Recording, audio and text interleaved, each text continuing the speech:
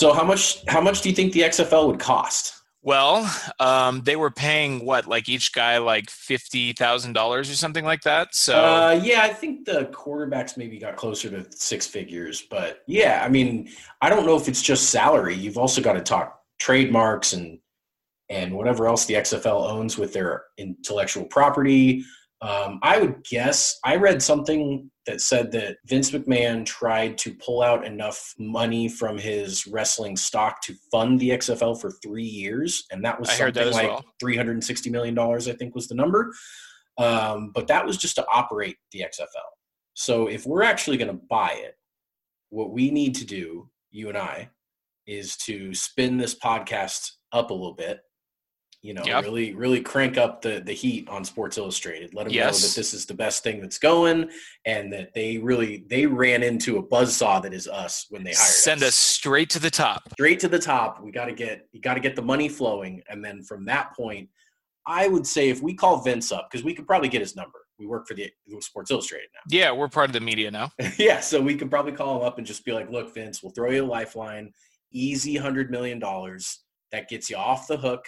You can go ahead and just transfer the paperwork over to us. We'll have our guys call your guys and lickety split.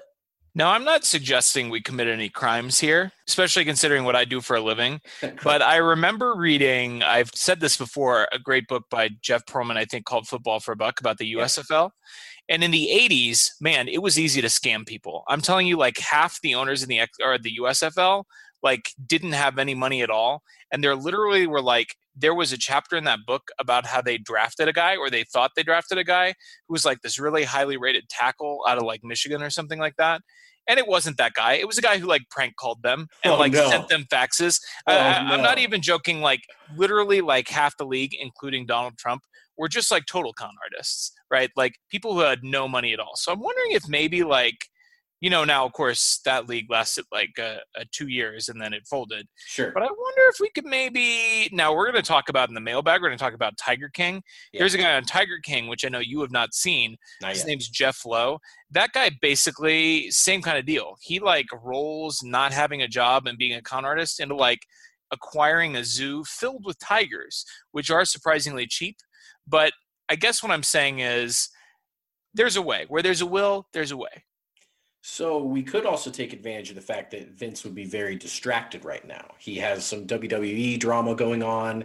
There's COVID drama and all that. I think we could maybe scam him much easier today than we could if all of his attention was focused on the XFL and we were trying to buy it.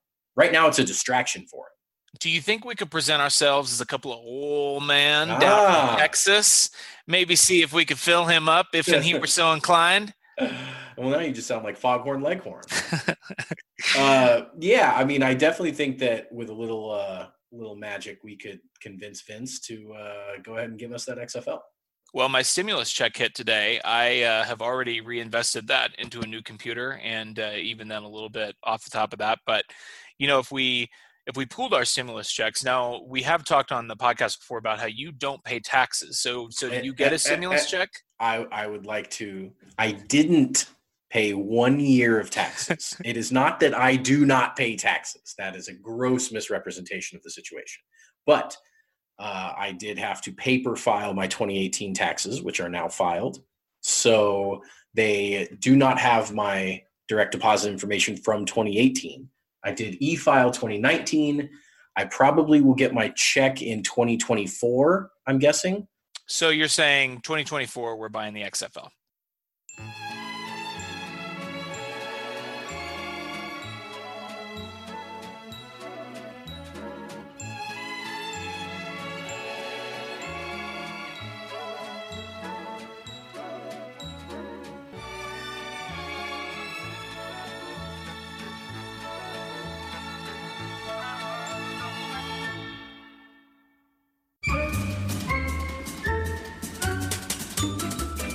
Welcome in, everyone, to episode 9 of It's Always Sunny in Chiefs Kingdom. I'm Austin. I am Taylor. And we are back with just another bang-up episode. We hope you all enjoyed. I'm going to take a moment here before we get into the meat of this episode to ask you to rate and review us, to subscribe to our podcast. I have heard, Taylor, from listening to other podcasts, that is important.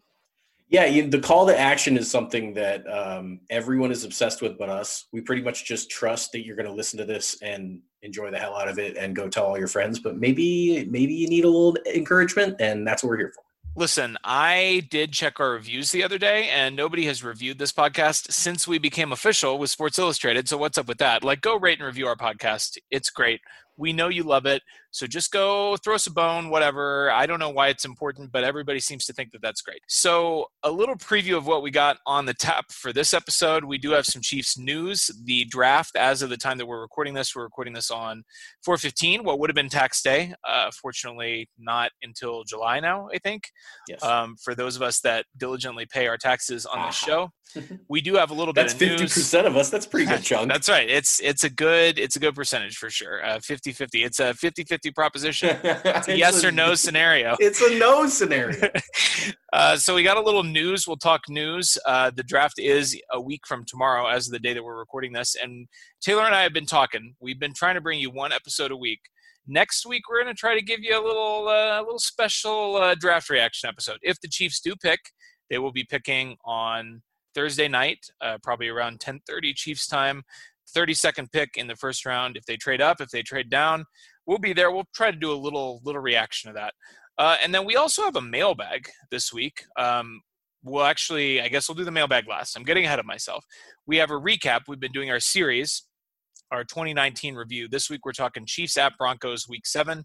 And then we're going to close it out with our first official Sports Illustrated It's Always Sunny in Chiefs Kingdom mailbag. So we got a lot of great reader submissions there. We're excited to bring you that. Taylor, you want to talk news? News. The Chiefs are continuing to run it back, as we've been talking about all offseason. They just go ahead and keep talking to the guys that are free agents and giving them one-year deals to stay with the champs. And that continued with Bashaud Breeland, the cornerback who was had a pick in the Super Bowl, was a big part of that secondary, and is a member of a position group that had some depth questions, not necessarily a weakness, but for sure something that fans wanted to see improved in the draft. And the Chiefs went and they signed Breeland. So now they had Breeland and they have Sherman and they have Watkins and Robinson all coming back on one-year deals. Yeah, a guy who obviously signed 2 years ago in 2018, came into training camp. Basically, they took him out to dinner, wined and dined him, and then he didn't sign with us. He took off. He ended up signing with Green Bay. Came back after a brief stint. He signed midway through the year in 2018. Came in last year, 2019, signed with the Chiefs for kind of a prove-it deal. And then, unfortunately, due to COVID and everything being shut down, it seems like he's almost back on another prove-it deal, 1 year, $4.5 million. Shout out to Brett Veach and his team of capologists who turned $177 in cap space into, keeping Sammy Watkins, signing Ricky Seals-Jones, adding DeAndre Washington, signing Bashaud Breeland. I don't know how he does it, but the important thing is we got Bashaud back. Yeah, and it's a big stability for the secondary. It means that going into the draft, I was pretty concerned about corner, and now I pretty much am just kind of best player available at this point. There's really no one position group that I think is severely lacking. Obviously, they're Super Bowl champs and they're bringing back 21 of their 22 starters, so they're in great shape there. But it's really comforting to see that no one's going to need to get up to speed. No one's going to need to learn the guys and learn the playbook and have to Zoom meeting into their offensive meetings or anything like that. Like, it's just going to be if there's any football to be played this year, the Chiefs are going to be more prepared than anyone to play it. Yeah, absolutely. And I like that you brought that up. That's kind of a nice transition. We'll talk about the draft a little bit more in our mailbag. But obviously there's been a lot of talk the last couple of weeks about a virtual draft. It's coming up. I mean, it's happening in 8 days from the time of recording. By the time you listen to this, it'll be less than a week away probably. A lot of talk about, what that's going to look like. I guess in sort of related news, the NFL actually came out with a virtual offseason program the other day. And to your point, I mean, it almost came across as a joke, but literally it's all going to be Zoom meetings of offensive and defensive installs. I mean, that is literally what's going to happen. And so, imagine being like a rookie head coach or having to turn over half your defense, even a new first-time coordinator, having to meet and teach all of your players virtually. I mean, I know it's something that obviously like all of our teachers, shout out to them, are kind of having to learn how to teach on the fly. But these are NFL coaches in some cases that have been doing this a certain way for 20 or 30 years. And the Chiefs have the luxury, as we've talked about often on this show, to not have to really worry about any of that. Just being able to run it back. They've got the same playbook. I'm sure they will spend that time, which every other NFL team for the most part will be spending, trying to figure out just how to make it work, how to teach the basics. The Chiefs are going to be spending that time adding wrinkles. They're going to be adding plays on the offense. They're going to be adding twists on the defense, refining what worked, what didn't work last year. And that is just a huge, huge advantage. Well, and when you think about, it's got to be just as hard to teach in this method as it is to learn in this method. It's hard for everybody. It's not just that it's hard to coach, but the players get it or vice versa. Everyone is going to go into this thing having never in their lives prepared for a season like this. And athletes are nothing if not creatures of habit. And they have the same off-season workouts and they have the same drills. And that even when they're with the same team, they still have all these preparations that they do the same that are going to be completely thrown for a loop now. And the more familiarity that they all have with each other and with the playbook and with the coaches and everything is just going to give them such a leg up on the competition.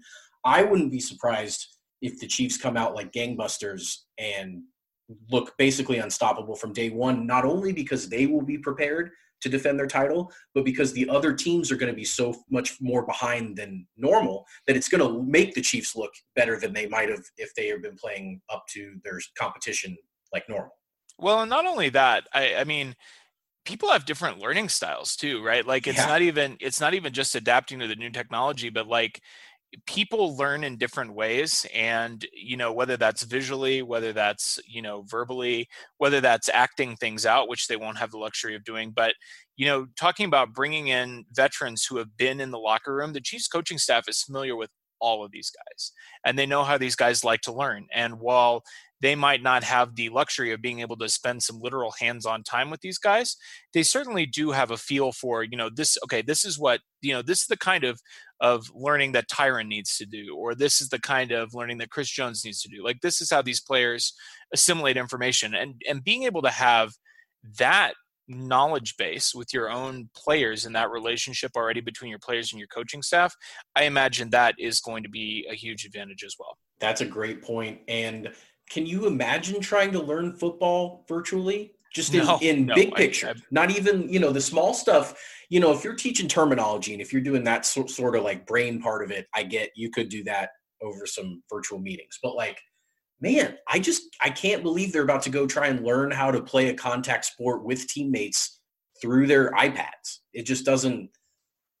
I can't imagine being in that position, and fortunately, I'm not, and I don't think the Chiefs are really going to have to worry about it too much either. One thing they did have to worry about was an injury scare last year. Oof. Sick transition, by the way. Thank you. I was working on that all day. No. First of all, before we even get into the details of the game, let's talk about the emotion of watching Patrick Mahomes be carried off the field while we were in Mile High Stadium. Oof. So for those of you who don't know, who might be new listeners to the podcast, I am Kansas City born and raised, but I recently moved to Colorado just this past year. And so Taylor came out for this game. It was Thursday night. He took some time off work. We had a great weekend plan. We were going to do some miniature golfing. We were going to go take in this game at Mile High. We go into the stadium, which for me, you'll have to fill us in, but this is the first time I have been to an NFL stadium besides Arrowhead. Sure. So this was a cool experience for us, getting to go to, a different stadium, sort of experience a different pregame atmosphere. And it was a perfect day. I mean, like it was 70 degrees, no humidity, the sun is setting over the Rockies. Really a nice stadium. I mean, fuck the Broncos, but really a nice place to take in a game. And, we obviously were on top of the world. We walked in there in our Pat jerseys. We're swaggering around. You want to talk about championship swagger, man. When we walked into that stadium, we had it. We had it in spades, yeah. It was a great, great night for Beginning of it, absolutely. We were extremely excited to be in an opposing stadium. I had also only been to an Arrowhead or a playoff game. Sorry, I had only been to an NFL game in Arrowhead, and it's the Broncos, so it's not like we just picked a random away game to go to. We picked the big rival, and Right.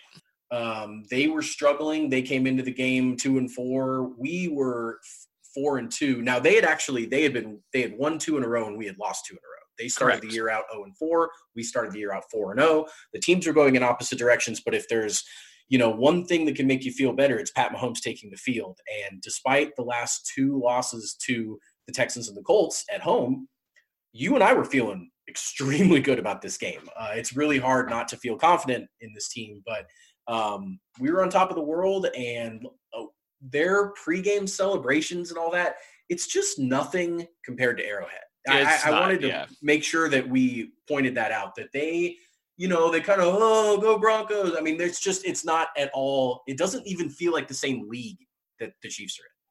No, it doesn't. I mean, we talked about, a different pregame atmosphere. Obviously going to Arrowhead can be a very stressful experience. You and I have talked all the time about how much anxiety that produces, and neither of us are very anxious people as a general rule. But going to Arrowhead and parking before a Chiefs game is like Thunderdome, and this was not like that at all. I mean, there were barely, it's a downtown stadium and they do have public transportation there. Shout out to Denver, Colorado for having public transportation. It's a cool thing. But we got there pretty early. There was nobody really tailgating. Now I get it. Look, this is the Broncos, right? This isn't the Chiefs, but people will tailgate at Arrowhead for a rain or shine team, right? Yeah, exactly. Yeah. Now, despite all of that, despite the lack of ambiance, I mean, this was a game that the Broncos, for some crazy reason, came into with some confidence. And you mentioned they started off 0-4, but they had won 2 straight. We had lost 2 straight. And so if they won this game, they're only a game back in the division, right? And they're thinking, we got a little bit of momentum going. And to be fair, as I said, you said we came into this game very confident, but these Thursday night road games can be very difficult. The Chiefs' last 2 losses to the Raiders, which in fact I think aside from that home game against the Chargers, which was also on Thursday night, their last 3 division losses were all on Thursday night games. And so those games can just be really funky. It does seem to, in some ways, take away a little bit of an advantage that the Chiefs have in their coaching and their preparation. But we came out into this game confident, and then the Broncos took the ball in the first drive and marched it right down the field and scored a touchdown. And I got to tell you, it's no Arrowhead, but that place was hopping. Yeah, it was. I do think they also kind of felt that their backs were against the wall in the season, because if they drop that game to 2-5, the Chiefs move to 5-2, they know that they're not catching us. So it was a do or die game for them already in week 7. And they were pretty fired up, and the Chiefs gifted them 2 third-down conversions via penalty on the opening drive on the way to a 1-yard Royce Freeman touchdown. And then hilariously, the Chiefs were offsides on the extra point, so the Broncos decide, all right, it's the Chiefs. We got to score as many points as we can. They gave us some extra yards on the extra point. We're going to go for 2. And we stuff them, and it's 6-0 Broncos instead of 7. And those 6 points would be the only points the Broncos would score in this game. Since we were at the stadium, I wasn't, doing my usual game routine of, kind of going through Twitter between every scoring drive. I imagined that it was a mess because this is the Broncos. I mean, it's not like it was the Texans with Deshaun Watson and DeAndre Hopkins, tearing us up down the field. This was the Denver Broncos, the 2-4 Denver Broncos. Joe Flacco. The Joe Flacco-led Denver Broncos. Yes, it was a nasty, ugly opening drive, but the Chiefs did respond, came right back down, scored a touchdown, 21-yard pass from Patrick Mahomes to Mecole Hardman, a nice little bobble and catch by Mecole. So continuing his little streak of, making 1 or 2 nice plays a game. And from there on out, the defense really stepped up in a big way. Yeah, they were huge. They came out and they sacked Joe Flacco 8 times this game, which was just a very, very welcome sign for all that money and resources that the Chiefs poured into Frank Clark, and then to finally have a defensive performance that was, worth talking about.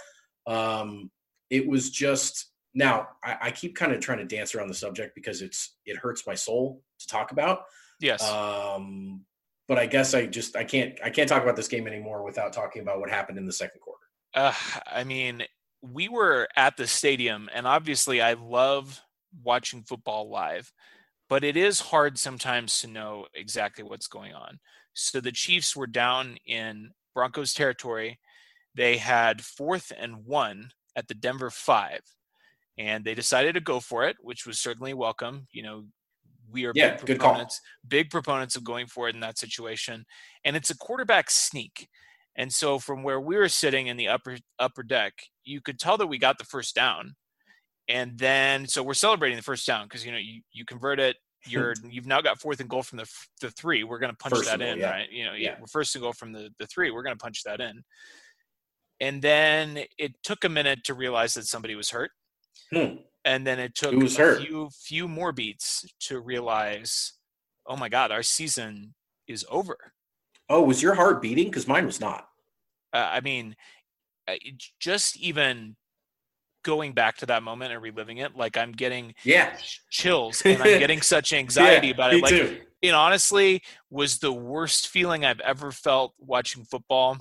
And as Chiefs fans, we've seen some shit. Yeah. I mean, there have been more than most. There have been some heartbreaking moments. You and I together personally witnessed a disastrous home playoff loss to the Tennessee Titans, which involved Marcus Mariota catching his own touchdown pass. I mean, we've seen some horrible, horrible things. But man, this was it literally went from, okay, well, we're about to score on the Broncos. This game's going to be a romp. We're going to be 5-2 and we're going to cruise, to, wow, what if he's out for the year? And that's what you have to assume when you see a guy down on the field like that. Yeah, knee injury to a quarterback. How often do they come back from those? I mean, and the other thing is that there was so much pressure riding on this season after last year's heartbreaking coin flip, disappointing loss in the AFC Championship game. The Chiefs brought a ton of talent back, and the expectation was to win the Super Bowl. It really was. And this was not a Cinderella underdog story that the Chiefs went and won the Super Bowl. They were a damn good football team, and they knew it. And the division was there for the taking. Everything was set up. All they had to do was go out there and play games and stay healthy. And up until now, they hadn't even been able to stay healthy outside of Pat Mahomes. They had lost, guys left and right pretty much every game, but they kept persevering because they kept having the best player in football. And then I'm just getting the same exact feeling that you're talking about. I basically am like distracted talking about this because of how horrible we felt. And I still feel about seeing my favorite athlete of all time down on the ground, thinking that we might not be able to see him play for a calendar year. It was devastating. And you and I had that conversation literally in real time, this exact conversation that we're having now for our listeners about, I mean, all of it. Like, this is the season. This is the season we were supposed to win the Super Bowl, and now we're not going to win the Super Bowl because our quarterback just blew out his knee. And quarterback sneak. And after a season where we had come so close to going to the Super Bowl for the first time in 49 years, and then the realization that, you know, even a year from now, who knows? You know, with a knee injury, Pat Mahomes going to be? Who is he going to be? A guy that obviously he has a ton of gifts. We saw, you know, even through the first 5 or 6 games of that season, how dangerous he could be, even when he can't run, and, you know, even on with some limited mobility because of all the injuries he was having with his ankle. Thanks, Cam Irving. But that obviously is part of what makes him so special as a player, is his ability to create and to get outside the pocket and just make these crazy throws off platform. And with the knee injury, you just never know. No. And he said, you know, in his victory speech, my knee was on the side of my leg. And it was horrible. It was horrible. It was. And the kneecap was on the side, and they blessed the physical therapy team and everybody, the trainers that came out and popped his knee back into place on the spot. And they said, certainly saved some recovery time there by the quick actions, and how Pat didn't move his knee at all. And then when they got up after they popped it back in place, he thought he was going over to the sideline to like get a breather and then go back in the game. Like he literally thought everything was going to be fine.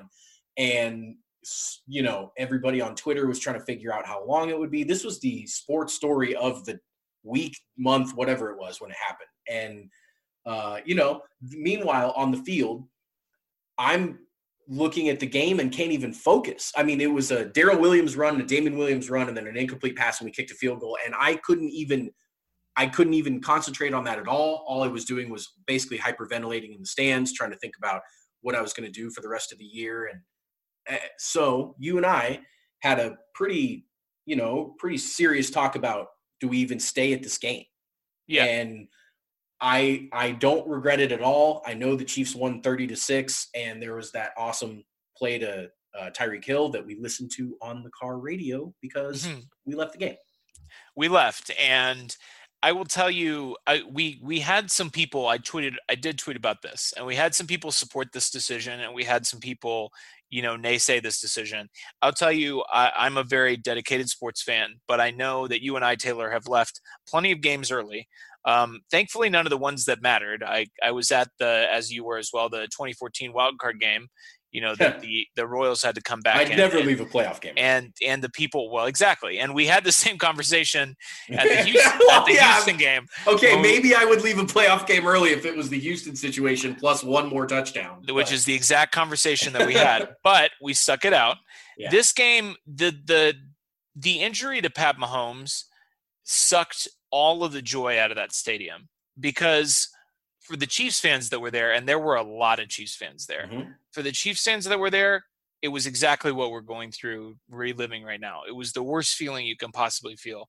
And for the Broncos fans, it was even worse. Not only did you hurt the best player in the NFL, which, I get, you're not supposed to cheer for injuries, but okay, that's good for the Broncos objectively. Sure. But now that's going to be the story of this game. It's going to be the story of the season. If he's out for the year, people are going to remember the Broncos for ruining Pat Mahomes' season and ruining the Chiefs' season, not for anything that they were going to do.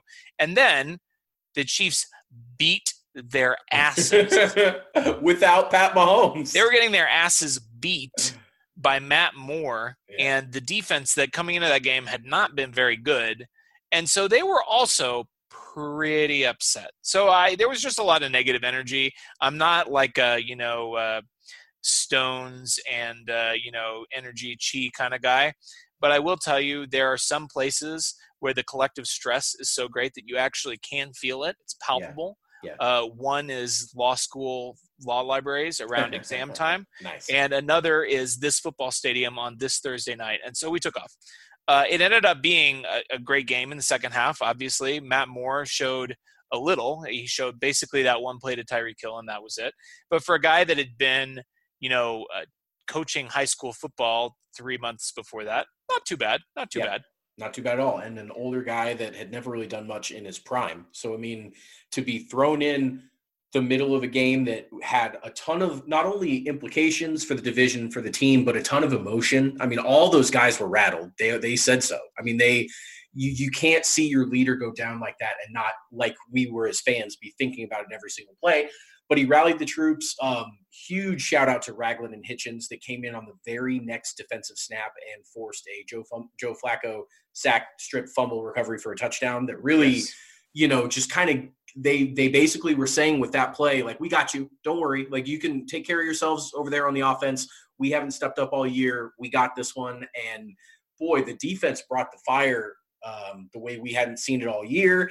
And I know we were scrambling for positives to take out of this game in a 30-6 road division victory with 8 sacks and all that stuff. But technically 9 sacks, because the Broncos did run a fake punt. The dumbest fake punt until the divisional game. I really enjoyed reliving this game because I'd completely forgotten about this play. Yeah. But the Broncos, this was before the drive before the Mahomes injury. They had 4th and 4 from their own 45, and they ran a horrible fake punt that was just so blatantly obvious. It was objectively a worse play than the Houston. It was. Punt. The Houston play wasn't a bad play. It just backfired. We had, Sorensen's just too smart for that. Yeah. He sniffed it out. This was a bad, like, we in the stands in the upper deck were like, oh, they're faking it. Are they running a fake punt here? Yeah. So Colby Wadman also took a sack for 7 yards from Armani Watts. Yeah. Watts. Set the Chiefs up with a short field. So that was kind of a fun little situation there. 9 total sacks, technically 8 of Joe Flacco, the starter. Just an absolute beatdown. I did want to mention, you mentioned Hitchens and Ragland stepping up with the fumble 6. I would be remiss if I didn't call out one of my favorite moments when you're watching, the season recaps and those episodes of the franchise, the shot of Mahomes walking off the field. And this is like sports movie stuff that people make up and, write about. But he said, as he's walking off the field, he says, go win the game. Go win the game. That's what he said when he's walking off the field. It's not like, he's not crying. It's just go win the game. And they did. Leaders lead, man. Leaders lead. And that kid just has such a knack for that. And it gives me chills that every time I watch it. If he wasn't the best player in the world physically, he would be close to it just based on his – I mean, I don't want to, go into stuff that you can't measure and all that, sure, but his moxie and his leadership and all the stuff that we always crack on old people for saying about quarterbacks that sucked. But it just, you can tell that the guys have gravitated to him since day one. And sure, part of that is his ridiculous physical abilities, but part of it is definitely his personality and his leadership skills and things that just come with him being prepared for this role since he was a kid. And it's so impressive. But he did have to take the long agonizing walk to the locker room to see if his season was over. And I'm sure after he said, go win the game, I'm sure he was freaking out internally, as everyone would be. And fortunately, the Chiefs did go win the game. We were driving back just basically in shock and disbelief, you and I were, of what I just drove 8 hours to Denver and had this, this was Thursday night and I was supposed to be there all weekend. Right. And it was just like, if we had lost the game, I would have just been pissed. I would have just been like, damn, Chiefs. Like, I come out here to watch you guys play and you blow one or whatever, you don't show up. I mean, that I can deal with that because I've dealt with that my whole life. Right. But this was something I've never, ever dealt with the Chiefs, was having this much emotion and stock into a player and this much expectation, and just to have it all ripped away. I'm kind of thunderstruck right now just talking about it. I mean, it is really I'm glad that we're getting to talk about it here in April of 2020. Therapy session in April. And it's okay because we know it had a happy ending. Yeah. But even now, I mean, if it had been, a couple of inches the other way, or if his knee was constructed a different way, or, if he'd gotten hit just slightly differently, we'd be reading stories about how his rehab is going right now. Right. And imagine how hard that would be with everything that's going on with COVID and coronavirus. And like, we don't even know if there's going to be a 2020 football season. Yeah. Imagine if our 2019 season had ended in Denver with Patrick Mahomes on the field clutching his knee. Like, imagine if the worst case scenario happens, which we hope it won't, and I don't think that it will. But imagine that we didn't have a 2020 NFL season. Yeah. And we had to wait like 2 years, basically almost 3 years after Dee Ford to like get another shot at the Super Bowl. It's horrible. We gotta stop. We gotta stop talking about this. This is too much. Okay, deep breath. You unzip me. Yeah. So let's just go ahead and put that game in the rearview mirror. The Chiefs ended up winning the Super Bowl despite losing their MVP quarterback to a knee injury for 3 games. So pretty cool. Pretty cool. Nice to be a Chiefs fan. Sure is. It's always sunny in Chiefs Kingdom, bro. So we got a mailbag. You want to jump into that? Yeah. Do you want to kick it off or should I? Yeah, sure. Go for it.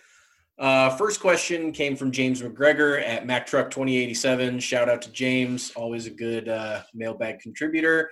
Yeah, and I want to give him a special shout out, by the way. He gave us our draft idea a couple of weeks ago. And the all-time quarterback draft. The all-time quarterback draft, which was a big hit, and then gave us the idea to draft Pat plays.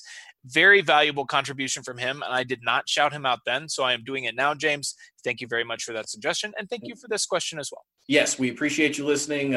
Always nice to hear fans. And you just got a Sports Illustrated podcast shout out. So good for you. Hell yeah. Good for you, buddy. His question was, so there was the re-airing of the 2019 Masters with Tiger Woods and Jim Nantz discussing it. Based on that, if you guys could pick one Chiefs game ever to have replayed and one player/coach from that game discussing with a commentator as it's being played, what are your picks? So a lot of people here would expect an answer of Super Bowl 54 with Pat and Andy and Romo. Yeah, is that not what you're going to pick? Nah. I swear to God, if I ever see video of that 1986 Chiefs-Chargers game, I am going to lose my mind. So I'm going to pick that game, and I'm going to say with Don Coryell and Dan Fouts commentating on it, because let me just I can't get over this game. I wish I could, but I can't. The Chargers had 522 yards of offense to the Chiefs 212. The Chiefs won 42-41 in San Diego. The Chargers were down 8, but they scored a late touchdown and had to kick the extra point because there were no 2-point conversions yet. It was the most Chargers game of all time. I've mentioned it before. I will continue to mention it. I have reached out to Reddit. I have emailed a guy that has old NFL games on DVD to see if he can find this game and send me the DVD. I have to watch it. I have to. That's the game I picked. I didn't pick Super Bowl 54. So I know I threw you for a loop, James, there, but it's on my mind. This was your question, and I did not prepare an answer, but I'm going to answer this real quick anyway. Sure. I'm going to give the 2019 – I'm going to go with some variation, maybe a game yet to be played of Chiefs Patriots with Belichick commentating and Mahomes commentating. That would be because that great. would be. I mean, I can't wait for Belichick's post-football career. Yeah. I love. I mean, obviously the dude has like one of the greatest football minds of all time. I just really want to hear him. Honestly, like I want to hear him just talk about Mahomes for an hour. Like this is what we were doing to try and stop him. Sure. This is what he did to totally screw us over. It would be great. So I've got a question here from Zach the Layman Stan at the Layman's Terms. If you were to mock up the AFC West QB lineup as Sunny characters, who would they be? Remember, this is a Chiefs podcast, but it is Always Sunny in Chiefs Kingdom. That is a reference to our favorite TV show. It's Always Sunny in Philadelphia. If you don't watch that show, you're not going to get this. Go watch it, bozos. Go watch it, bozos, you jabronis. Here's my lineup. So I got 4 quarterbacks here, starting with Patrick Mahomes. That was a hard one because there's so few objectively good characters on Sunny. I mean, good people. Yeah. And he's a good person and also highly competent. So I had to go with a one-off character, but one that is a real banger. That is Country Mac in the episode Mac Day. Country Mac is a real hero. The only flaw, as with our quarterback, is that sometimes he forgets to wear his helmet. Give me my helmet. You know what's badass, Taylor? Being alive. Unfortunately, our quarterback is alive. R.I.P. Country Mac. So Tyrod Taylor, I dug deep for this one from the episode Mac and Charlie Die. Tyrod Taylor is not even a real character. He's a guy who is pretending to be quarterback. He's like a quarterback stand-in.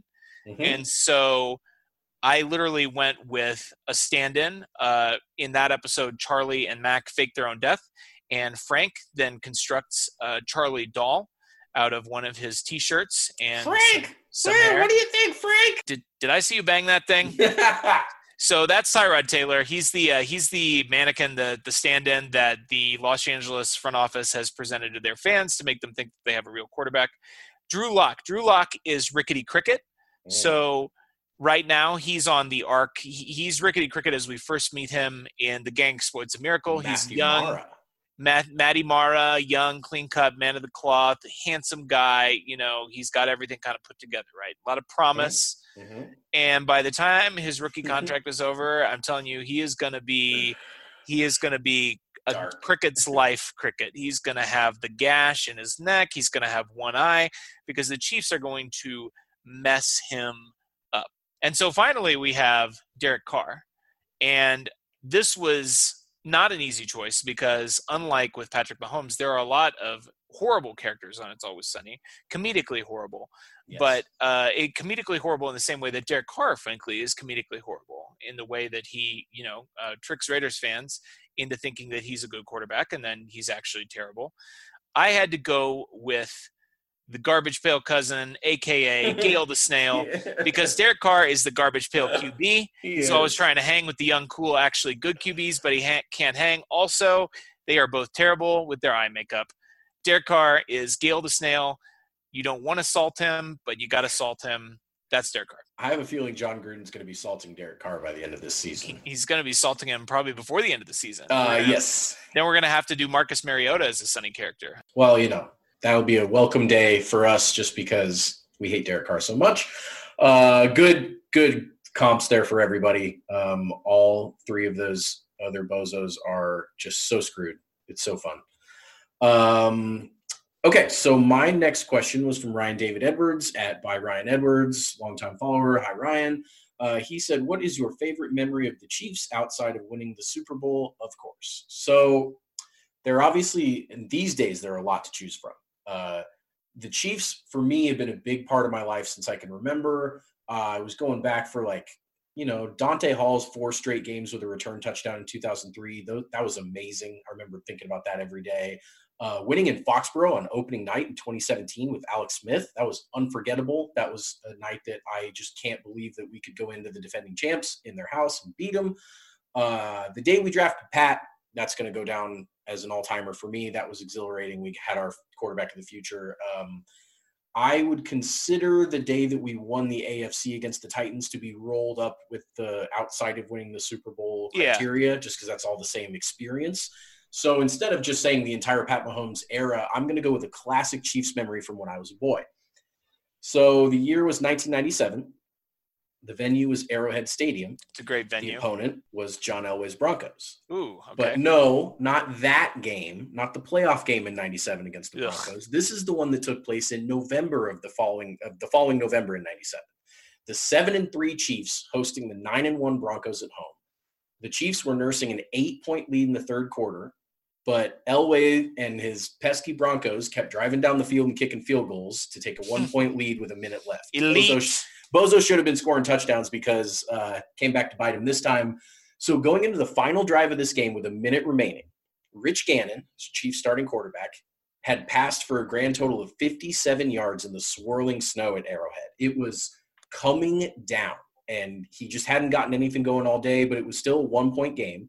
And on this drive with a minute left, he goes 18 yards to Marcus Allen, 12 to Andre Rison. They run once and call a timeout, and then 10 more to Andre Rison to set up a 54-yarder in the blistering snow and Pete Stoyanovich calls this the kick of his life. It just barely squeaked through the upright as the gun goes off.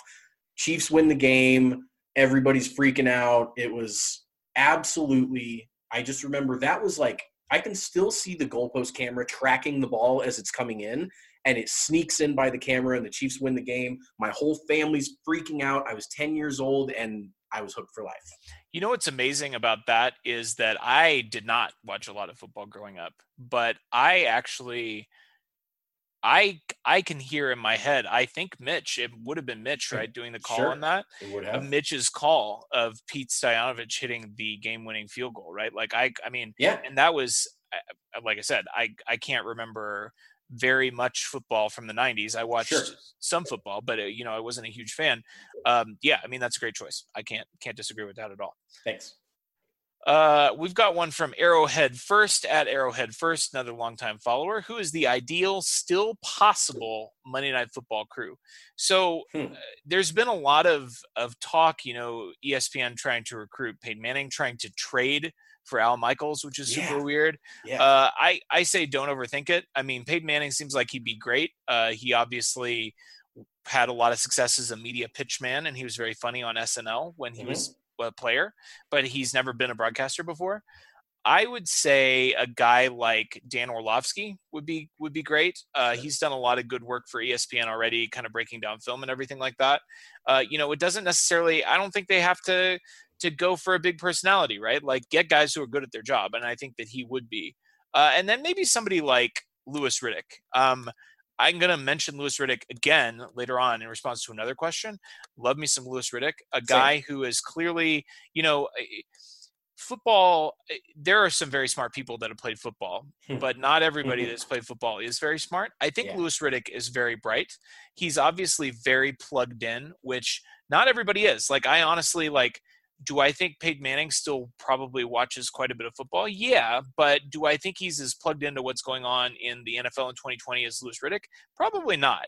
Sure. So I would say, somebody like that, both guys who actually already work for ESPN, but I think that would be kind of a nice little tag team. And Orlovsky backed up Peyton Manning at the Colts. So yeah, it's funny that you pick him here in the broadcast booth over he never probably would have imagined anyone picking him over Peyton Manning for anything when he was on the Colts roster. But, no, probably not. And honestly, Peyton probably, if Peyton really wanted to do it, I think he would already have the job. I don't think he really wants to do it. And I think, like, honestly, I mean, Peyton Manning is obviously incredibly smart. And I think with a little bit of coaching and experience, I think he would be an amazing broadcaster. I just think he wants to do something else. So yeah, that's my fair choice. Did you see the report about Drew Brees saying that he's going to join NBC when he's done retiring, and he signed a 2-year contract with the Saints this year? So like, yeah, it sounds like maybe it's going to be a 1-year contract maybe what's going to happen. And that'll be interesting too. We talked about, I know we've mentioned it on the show that Drew Brees was part of a Super Bowl watch thing. Yeah. With Joe Montana and Brett Favre, and who else was there? There was somebody else too. I'm not going to remember. I thought it was just those three. Maybe it was, and then I think it was whoever that was. Yeah, but Drew Brees had some good commentary on that. I mean, it was not a great setup. They didn't have like an overlay of the game, so you couldn't really even tell what they were reacting to. But I will say, the times that I've heard Drew Brees break stuff down, he seems like a pretty sharp guy. So I mean, could be good. Sure. Jesse Bates, the Chiefs fan 24, asked us to settle the Priest Holmes Jamal Charles debate. Oh boy. Like you did your John Elway curb stomping. So, here we go. Shout out to Jesse for giving the John Elway curb stomping the love it deserved. Yeah, this is like, we can't go a whole broadcast without talking about John Elway. We haven't so far. This is episode 9, and we also have the side episode, which is just the Elway roast. So of our 10 things that we've posted, all 10 of them have mentioned John Elway, but he deserves to be trash talked at every opportunity. So. Yeah, and if you haven't listened to the John Elway roast, you should go listen to that. It is, if I do say so myself, exceptional material. So settle it for us, Taylor. Settle it. Put this one away. I'm extremely tired of this discussion. Are we going to have it anyway? No, I'll say this. I think that Jamal Charles was the more gifted athlete and runner and had better open field moves than Priest Holmes. Priest had more power. He was a little bit bigger. He had great instincts, and it can't go without being said that he ran behind one of the best offensive lines in football history. That is what I think of the two players. You can't really compare them. I love them both a lot. I'm eternally grateful for both of their time that they spent in Chiefs uniforms. They were formative parts of my Chiefs fandom. And I just think that it's sad that everyone started pitting them against each other. They both have their own reasons that they were special. And although I would rather have Jamal Charles on a 2020 NFL roster, that all being said, I love me some Priest Holmes, and it drains my soul to be talking about why I don't want to pick Priest for this. Totally fair. And I understand the exhaustion, the fatigue. But we'll put that one to bed. They're both great. Let's not argue about which Chiefs was better. Let's, put down John Elway, whatever we got to do. Yeah, if you want to talk Priest Holmes versus Terrell Davis, I'm your guy. Oh, we should do that next episode. I actually already have some material pulled for that. So of course, Terrell Davis sucked. Yeah, he did suck, and he absolutely should not be in the Hall of Fame. And if you want to talk about undeserving Hall of Famers and whether or not Jamal should be in the Hall of Fame, or Priest for that matter, over Terrell Davis, they absolutely should be. So maybe we'll have to blow that up next time. We'll roast Terrell Davis. Whatever. Little teaser. We've got one here from Brian Westhughes at West Zeus. SI for real. Yes, Brian, for real. We are hosted by SI now. Okay, who has more passing yards next season, Indy or Tampa? More wins, and are either more than KC? Well, we'll just nip that last part of the bud right away. Nah. neither Indy nor Tampa are going to pass for more yards, nor anyone. Are they going to win more games than us here in Kansas City, the Chiefs. I will say I think both of these teams is an interesting question because Tampa led the NFL in passing yards last year, but a lot of that was because Jameis was turning the ball over. And obviously, when you throw a pick six, you get the ball right back. If you drive down 80 yards and then throw a pick six, then you get the ball right back and get to drive another 80 yards and throw another pick six. So, and when you're behind 2 scores because you just threw 2 pick sixes, you're going to be throwing. You're going to be airing it out. Obviously, Tom Brady's not going to be doing that, and I don't think either of these teams are going to run offenses that lend themselves to. They're not going to be trying to pass for 500 yards every game. I think they're going to try and play ball control. We saw it with the Colts and the Patriots when we played them this year. Limit possessions, limit turnovers, that kind of thing. I think because Indy probably has a little bit better defense, although I think Tampa's defense is going to be kind of sneaky good when they have a quarterback who isn't turning the ball over constantly 30 times a season. And because I think Tampa has a little bit better receiving core, I'm going to say Tampa has more receiving or more passing yards. As far as wins, I think they both could be around 10, 11 wins. I think, Indy plays in a weaker division, so they probably end up with more wins. So There you go. Tampa has the far superior wide receiver core. Oh yeah, it's not even close. But Evans and Godwin are both top 5 receivers in the NFL. That is the most ridiculous 1-2 combo anybody has, in my opinion. So there you go, Brian. Those are my official predictions there. I like that. We have to enable Peter Yadrich, because what would a mailbag question be without a question from Peter at Peter Wygolf? Every successful podcast in the history of all time has that guy who writes in the show every week and gives us these weird questions. And Pete, we love you. Thank you for writing in. Pete says, if you were an electron and we're assuming Heisenberg is right, would you prefer for someone else to know exactly your position or velocity and why? And how would this power of withholding one piece of information or the other be most beneficial in everyday life? So I don't know what drugs exactly Peter's on, but I am going to direct message him after this and find out. If I were an electron, I would for sure be trying to pull off some wicked heists, which means that I would not want the cops, aka the protons, to know my exact location. I would give them my velocity, and all that would tell them is how fast I'm running away from them with the loot. And this would be most beneficial to all the neutron honeys that I'm trying to sleep with, since I'd have more cash on hand with which to spoil them.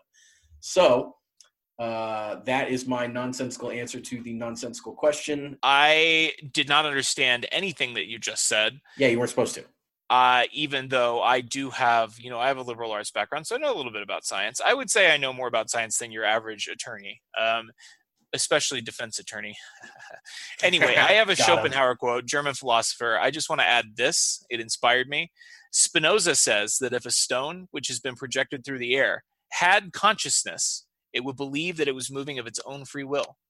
I add this only, that the stone would be right. Dang. Yeah, let that simmer for a minute. Yeah. Okay. All right. Okay. Woo. Next question. Thanks, Pete. That was delightful. It was delightfully weird, as always.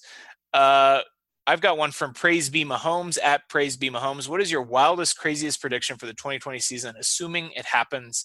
I hate to put that little caveat there on the end. I will tell you, Praise Be Mahomes, Taylor and I are not really hot take merchants. But I did try and grind one out for you. I went to check out Vegas team totals to see what qualifies as a hot take, football related. That was a good idea. I think, I don't know. I just was looking at the teams that, are projected or Vegas thinks is going to make the playoffs, highest over unders. I think the Packers might miss the playoffs. They have an over, I think it's set at 10.5. I think the Packers might not be that good. And I think the Cardinals might be pretty good. They're actually at 6.5. I'm thinking I might lay some money on that. I think the Cardinals might be pretty surprising. And, we do have 7 playoff teams this year. They might be a sneaky wild card team. As far as predictions for maybe player accomplishments, I tried to think of what would qualify as a hot take for Pat to do, because obviously he can do anything. I decided to go with, I think he might have an 8 touchdown game in him this year. The NFL record is 7. I think it's been done maybe 2 times by Peyton Manning and maybe one other guy. I can't remember who it is off the top of my head. But I think Pat has an 8-touchdown game in him. I think, if things line up exactly right, he could just drop bombs all day. I think we're going to see it. At the very least, this is a less hot take, but, with Pat Mahomes' next 6-touchdown game, which will be in his 3rd season if he does it this year, he will tie the all-time NFL record for most 6-touchdown games in his 3rd season. It's currently held by Peyton Manning, who has 3. Patrick Mahomes has 2. So we're just one 6-touchdown game behind him. And obviously, if he throws 8, there you go. He sets 2 records at once. That'd be crazy. There have been 8 instances of 7 touchdowns. Wow, really? 8? Yeah. So Sid Luckman in 43, Adrian Burke in 54, sure. George Blanda in 61. George Blanda is who I was thinking of. Old Y.A. Tittle in 62. And I was thinking of Y.A. Tittle because George Blanda and Y.A. Tittle are the same guy to me. Yeah, that's fair. Same Joe dude. Cap in 69. Who? Nice. Peyton Manning in 13. Nick Foles also in 13. I 2 forgot months about later. Nick Foles. That's right. And Drew Brees in 2015 in that 52-49 shootout. Yes, against Eli. Yeah, the Giants game. Yeah, where Eli, I think, threw for 6. So that was pretty crazy. Good. Well, thank push. you for the on-the-spot fact check. I still maintain that he will throw 8, and it will be amazing. It will. And if you think about it, he's done 4 1/4. So I know. I mean, he could throw 16. Really. It's definitely going to be a game where it would have to probably be a game like the Rams game where he's having to throw the whole game. I remember very vividly, and you and I have talked about this game several times, the Aaron Rodgers game where he threw 6 in the first half against the Bears and then basically just took the second half off. I mean, I think it could be a game like that. And I honestly think now that he's won the Super Bowl, we've talked about this before too. Just mess around. I think we could see him push Andy to just bury people a couple of times just for fun. Andy has it in him. He does it very rarely, but let's not forget that Domtari Poe jump pass touchdown came in the 4th quarter when we were blowing out the Broncos. And we were already up by a ton and it had no consequences whatsoever. And we still pulled out a jump pass touchdown in the end zone and humiliated them. So Andy does have it in him. The stress is off Andy. He better go out there. Exactly. That's what I'm saying. I mean, he might as well.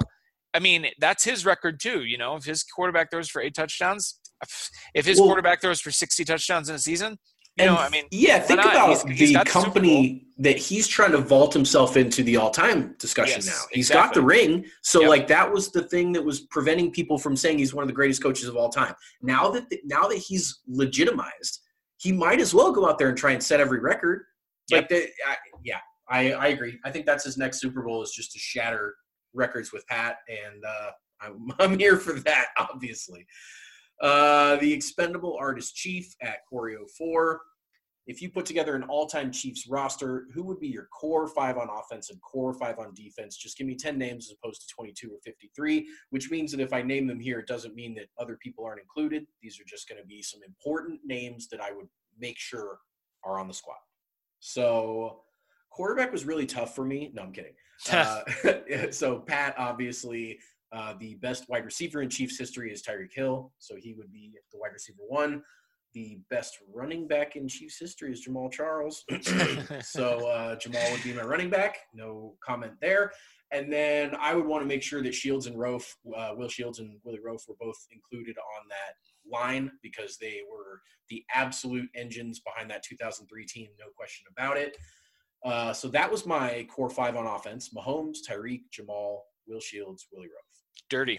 Yeah, I mean, they'd be unstoppable, of course. And like you said, just name 5, which means you could still have your, Gonzalez's and all that fun stuff. Yeah, your Gonzalez, your Travis Kelce. Yeah, right. 2 tight end sets would be nasty. Yeah, I mean, you're 2 of the top 10 tight ends of all time. Whatever. It's cool. Yeah, no big deal.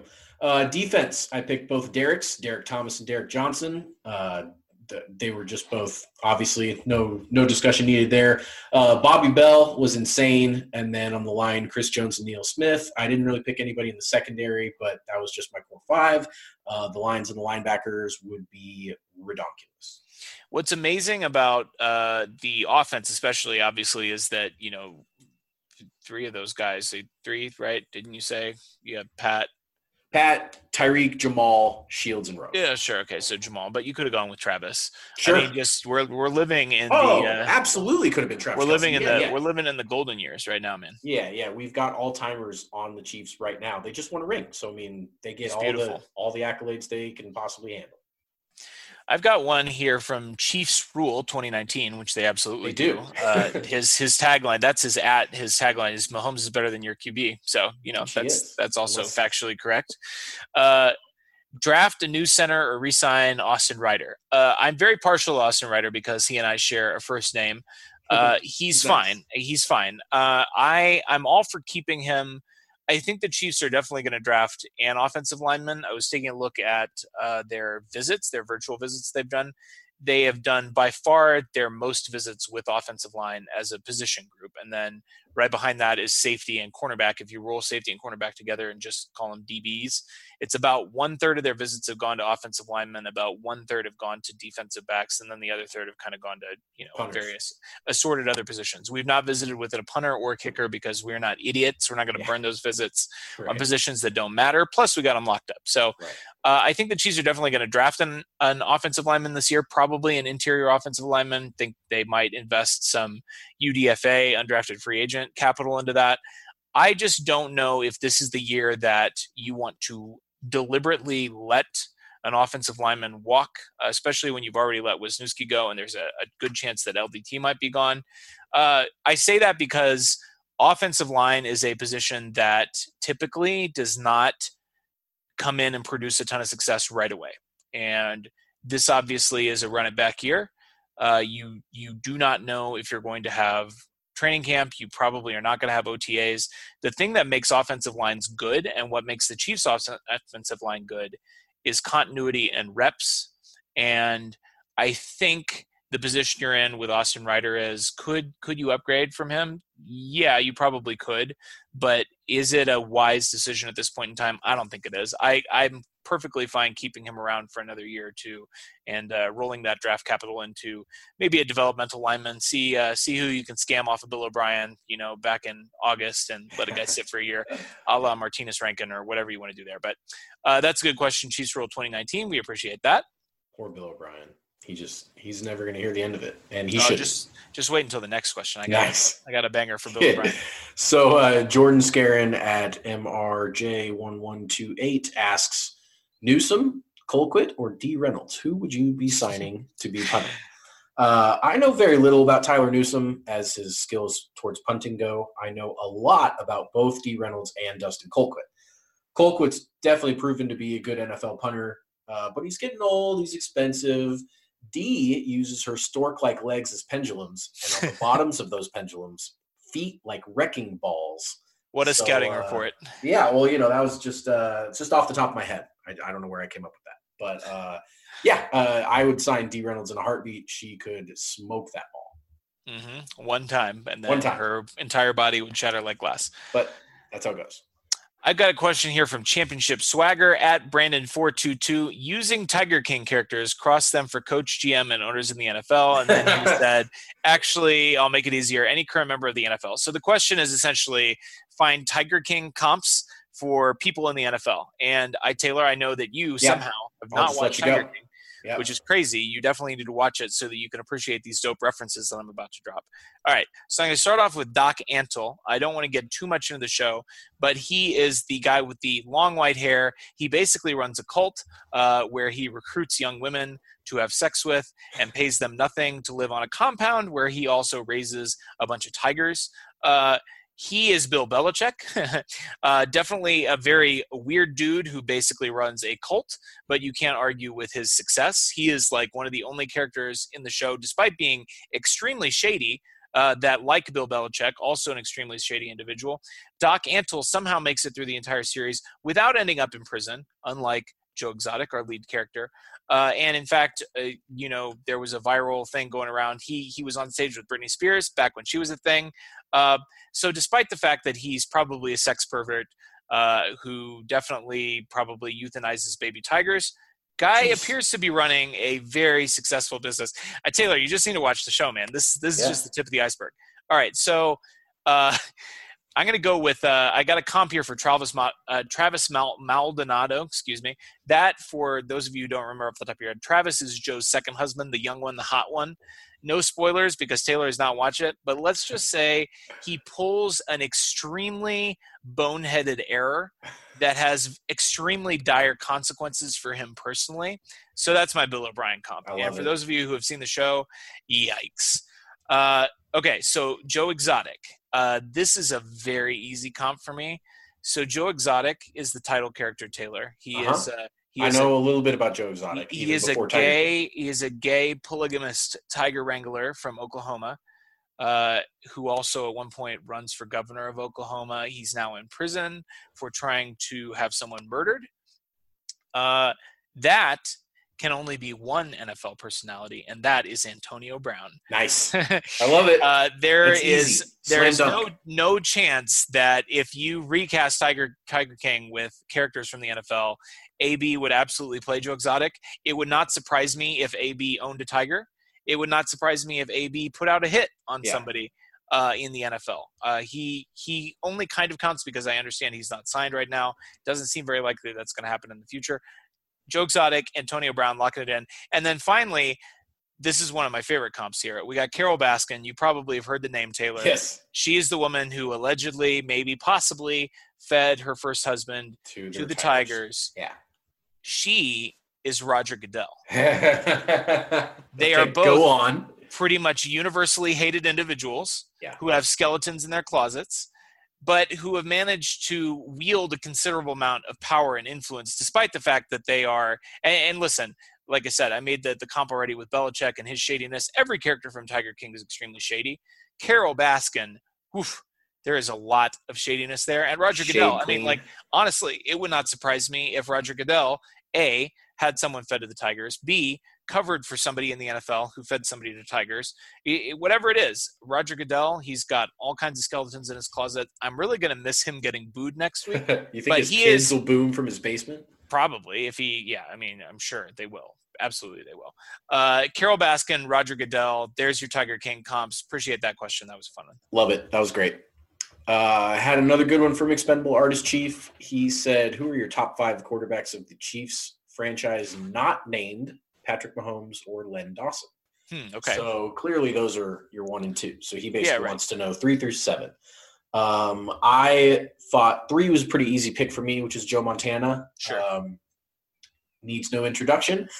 After him, I really appreciate not only what Alex Smith did when Andy was brought here, but then what he did to transition Pat Mahomes to the NFL. I think his contributions off the field were as important as his contributions on the field, and he was a pretty damn good quarterback on the field. He wasn't ever elite, but everyone knows the Alex Smith story. Always a consummate professional. Love that guy.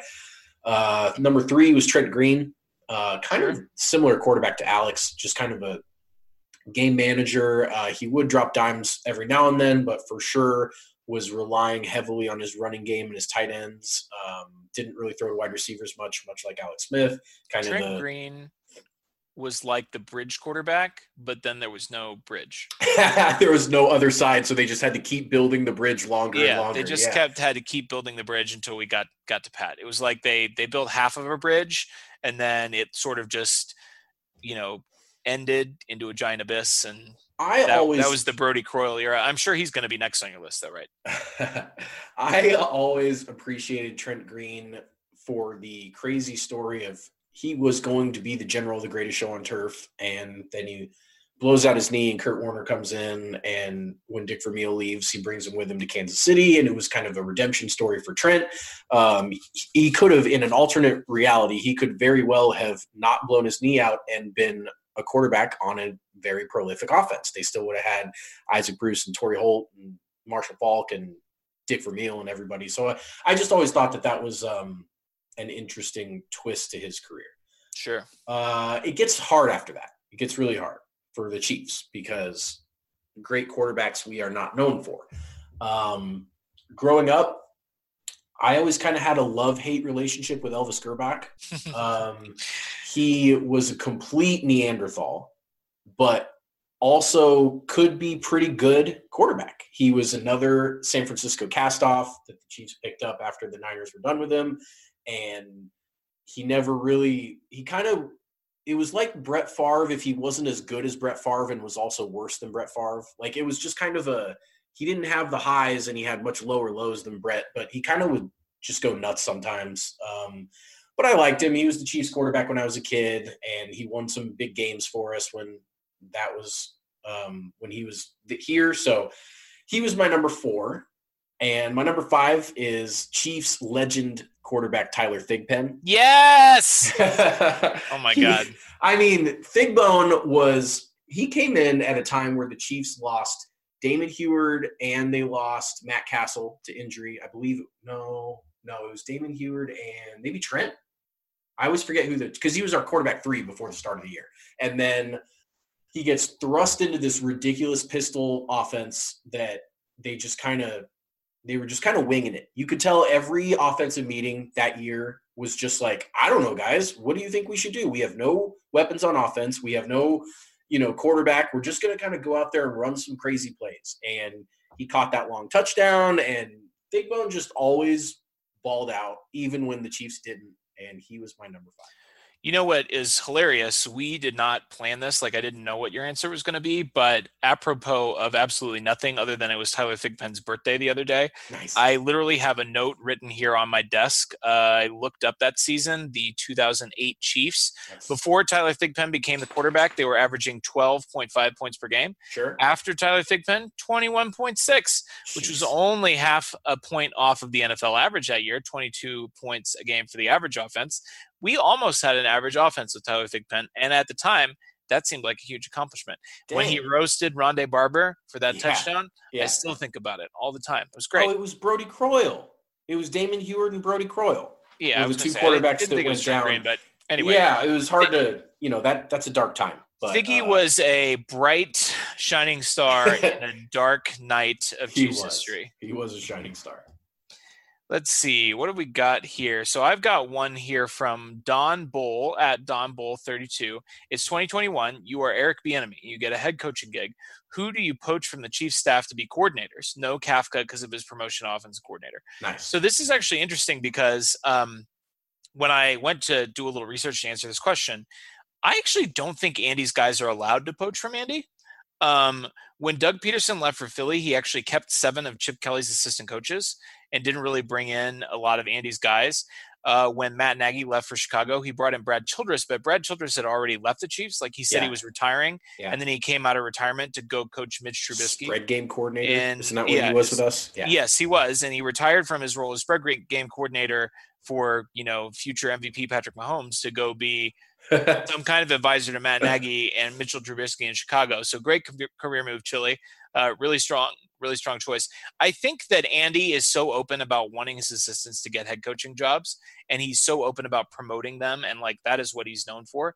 I think there's almost like an unspoken thing there where handshake deal. when you get your shot, you go. I will absolutely promote you and let you go and let you be a head coach in the league, but you're not allowed to come back and steal my guys because they're going to be head coaches. I get to coach them up, and then they get to have the same opportunity that you had. So it's pretty smart. Yeah, it is. And I think, obviously, like Andy has paid it forward so many times and finally, has gotten his opportunity to win the Super Bowl. So I was going to say, if I were Eric Bieniemy, I would be looking for Chiefs guys, Andy guys who are not currently employed by the Chiefs. Maybe a guy like Louis Riddick, who I mentioned earlier is a possible fit for a broadcaster. I think that's a guy who's very smart, who knows a lot about the NFL. Maybe a former Andy Reid guy who wants to get into coaching, like maybe somebody like Derek Johnson, who obviously spent some time with Andy Reid, not originally an Andy Reid guy, but played for him and played in Kansas City and obviously would have spent some time on the opposite side from Eric Bieniemy. And then, you've got options like, for instance, Matt Nagy, unfortunately, might not have a head coaching job for very long. He might not survive this season. So you might be able to get Nags to come in to be your OC. I don't know. I mean, that's where I would go with it. But it was interesting. I appreciate that question because I really had not thought about before, kind of this relationship that Andy has with his former coordinators. And I really think when Bieniemy leaves, I think we're going to see him pick more Colorado guys, more former Andy guys, as opposed to poaching guys from our current coaching staff. I like which it. is great. Yep, good for him. Yep. That's a really good setup for Andy. It keeps guys wanting to come to play or to coach for him because they know that he will get them their opportunities, and at the same time, it protects him from just getting cannibalized every year by people that leave and take all this stuff. And I think that's really smart. If that's the case, obviously that's conjecture, but I would imagine that is a pretty realistic situation. Parker Paget at Parker Paget says, what are you binging during stay at home other than Tiger King, which I am not, or Ozark, which I for sure watched all of. Ozark's great. If you haven't watched Ozark, highly recommended. Probably my favorite show on TV right now, maybe it's up there. So lately I have been binge playing the Final Fantasy VII remake, put in solid 50 hours or so in like 5 days on that. So that's been a lot of fun. I rewatched recently all 3 seasons of Stranger Things. Big fan of that show. Hadn't seen it. Good one. Yeah, hadn't seen it since they originally dropped them all on Netflix, so went back through them and had a lot of fun there. I recently started Curb Your Enthusiasm for the very first time. I had caught bits and pieces of it throughout the years, but I was always a huge Seinfeld guy, and for some reason never really started into Curb, but I'm a couple episodes in and am having a blast with it so far. Super funny. I still keep up with Brooklyn Nine-Nine when it's new episodes, which it still is right now, and I always try and fit in an Always Sunny episode or 2 when I can manage it. Of course. Those are all great picks. I did watch Tiger King. It was excellent. I just started Community, which I had not watched before. I've been enjoying that quite a bit. And I've been trying to get back on my gaming. I got a new laptop and playing some StarCraft, but trying to watch my stories as well. I got my stories. Yeah. I've got a question here from Nathan Keck at Nathan Keck 3. Paying CMC elite money is okay because he's really just a slot wide receiver that runs the ball, right? Ducks instantly. Well, Nathan, you're dead wrong. You're dead wrong there because actually CMC's not a slot wide receiver.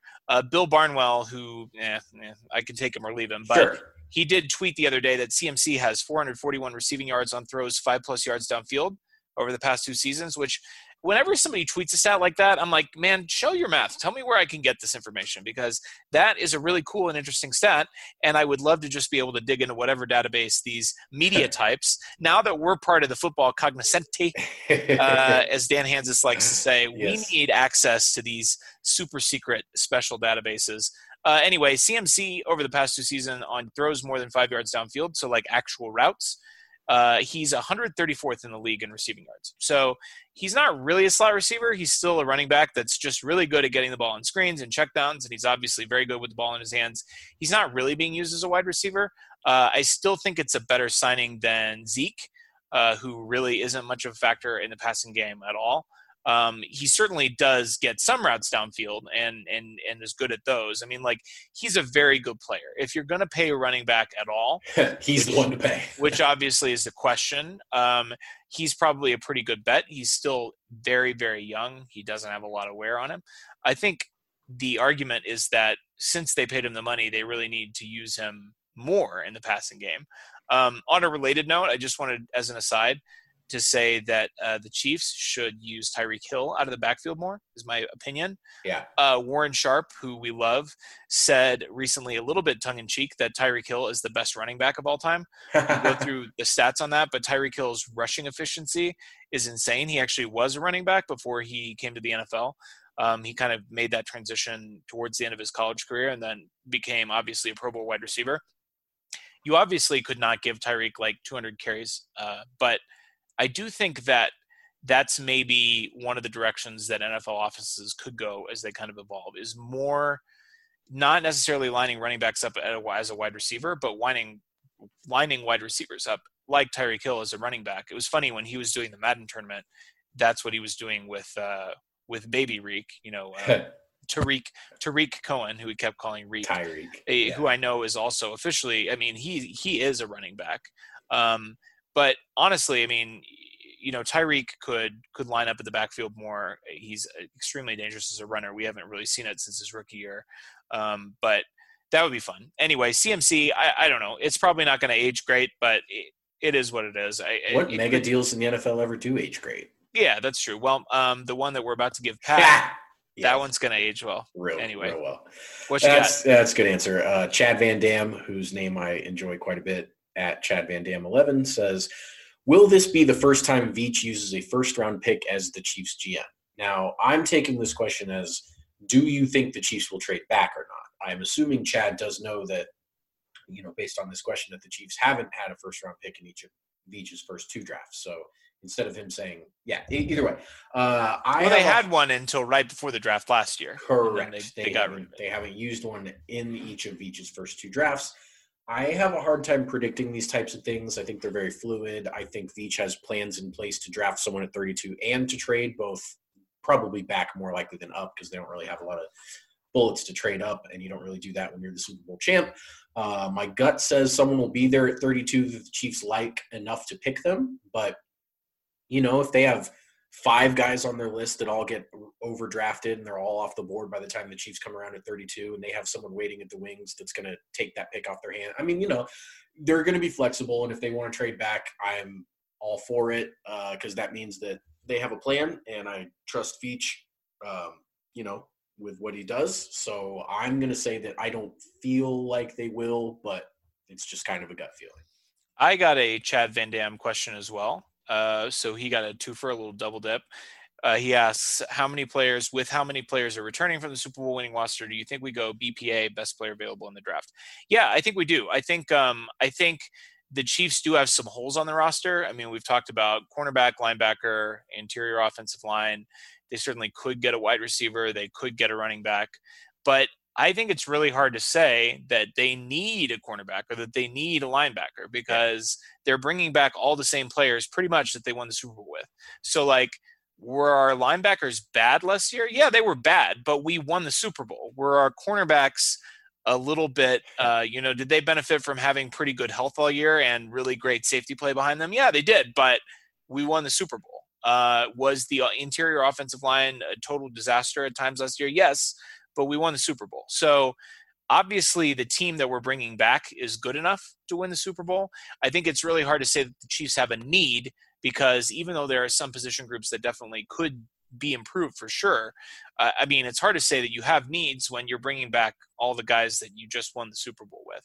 So I do think the Chiefs absolutely are in great shape to go best player available. I really do think that is what they will do, whether that means trading up, trading back, or staying put at 32. I think that's got to be the game plan.